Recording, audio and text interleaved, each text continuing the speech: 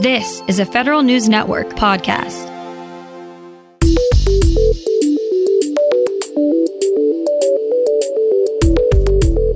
Coming up on today's Federal Newscast, plans are now out for how agencies can allow workers back to the office. Communities around national parks got quite a boost from their locations last year, while federal agencies spending on contracts increased substantially last year as well. These stories and more in today's Federal Newscast.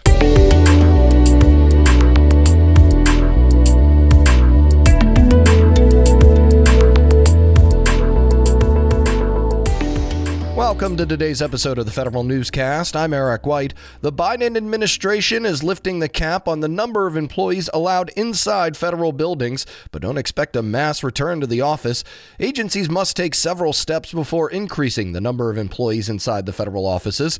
They have until mid-July to submit phased reentry plans to the Office of Management and Budget.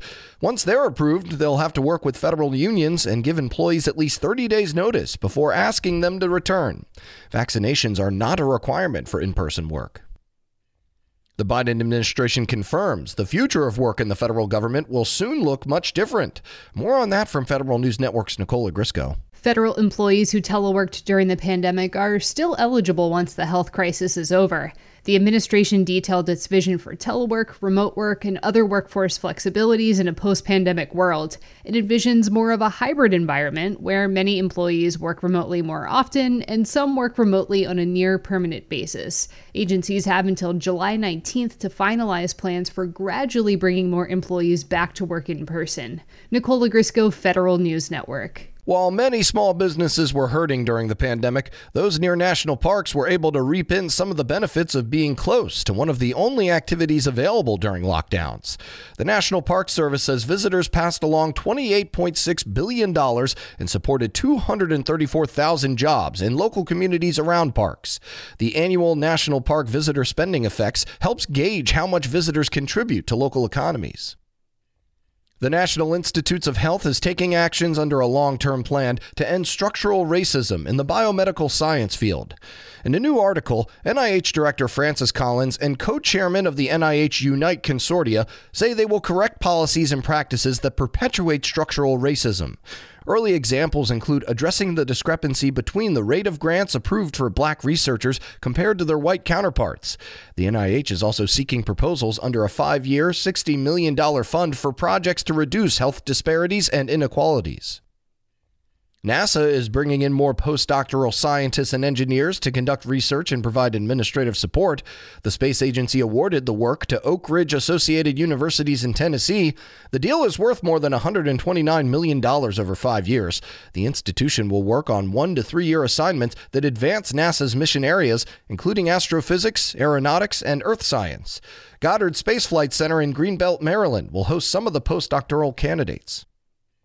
The Navy is reaching out to students online in an attempt to build science, technology, engineering, and mathematics awareness. Federal News Network's Scott Maucione reports. Kids in high school will have an opportunity to hear from some notable alumni of Navy science internships. The Naval Horizons program is a grouping of videos that allow students to learn about designing parachutes, SEAL tracking, deep submergence rescue vehicles, and more. The program is also holding an essay contest to help plan out future visions for Navy science.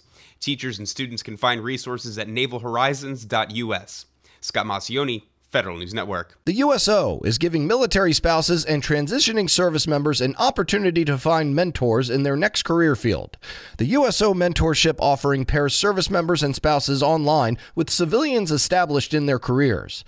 The goal is to help troops and spouses make personal connections that may lead to getting a job in the future. The USO also offers other career development courses like mastering LinkedIn and building a resume. More than 80% of Army facilities with privatized family housing now feature a Tenants' Bill of Rights. Congress required the military services to adopt a Housing Bill of Rights in 2020 after families brought forward issues of mice, mold, and lead paint. The remaining facilities have implemented 15 of the 18 elements in the bill. The Army says the rest are expected to be fully enacted by the end of July. Key political appointees for the Biden administration are one step closer to joining the Pentagon. The Senate Armed Services Committee advanced the nominations of Frank Kendall to be Air Force Secretary, Heidi Shyu to serve as Undersecretary for Research and Engineering, and Susanna Bloom to be Director of Cost Assessment and Program Evaluation. The panel also approved the nominees for the top 2 leadership positions at the National Nuclear Security Administration. Richard Stone will step down as the acting leader of the Veterans Health Administration next month. He led VHA since 2018. Stone will stay on the job through mid-July to help a new VA Health Undersecretary make the transition. The department formed a commission back in March to identify candidates for the job. The White House has not yet named a nominee for the position. VA Secretary Dennis McDonough says veterans owe Stone a debt of gratitude for his work during the pandemic. Stone oversaw the VHA's pandemic operations and vaccination campaign. The Biden administration's pick for top cyber jobs promise coherence among agencies to prevent future breaches.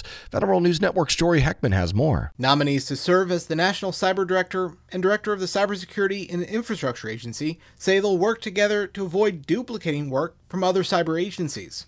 Jen Easterly, the nominee to lead CISA, says the agency would serve as the administration's cyber quarterback and would protect civilian government networks. She says Chris Inglis would serve as the administration's cyber coach if confirmed as National Cyber Director. The best quarterback can't win a game alone. Cyber is and must always be a team sport. Jory Heckman, Federal News Network. And the White House wants the federal vehicle fleet at 0 emissions, but agencies have a long way to go to meet that promise. White House National Climate Advisor Gina McCarthy says less than 1% of the fleet are plug-in electric vehicles, and that agencies only bought 200 of them last year. Nationwide, McCarthy says agencies have access to 2,000 charging stations. We have nowhere to go but up, but let's not just do better. Let's show the world what we can do when we work together. Federal contract spending reached new highs last year. Federal News Network's Jason Miller has details. Agencies spent $83 billion more in 2020 than in 2019 on federal contracts. That's a 14% increase and a total amount of $682 billion. New analysis from Bloomberg Government finds 2020 was the 5th straight year total procurement spending increased. No surprise that medical procurement increased by 50%, while sustainment supplies and equipment dropped by 16%, the most of any category. BGov also forecasts that procurement spending will likely once again top $600 billion this year. Jason Miller, Federal News Network. And letter carriers in Houston, Texas, beware. The city, for the 3rd year in a row, is named as the city with the most dog bites affecting postal employees. The Postal Service finds dogs bit more than 5,800 postal employees in the U.S. in 2020. Chicago ranks 2nd place, and Los Angeles comes in 3rd. USPS tells households to keep dogs inside the house or behind a fence to prevent attacks. The agency warns employees to avoid behavior that would startle dogs. You can find more information about these stories at federalnewsnetwork.com. Search Federal Newscast, subscribe to the Federal Newscast on Podcast One or Apple Podcasts, and stay up to date on your agency's response to the coronavirus with our coronavirus resource page. I'm Eric White.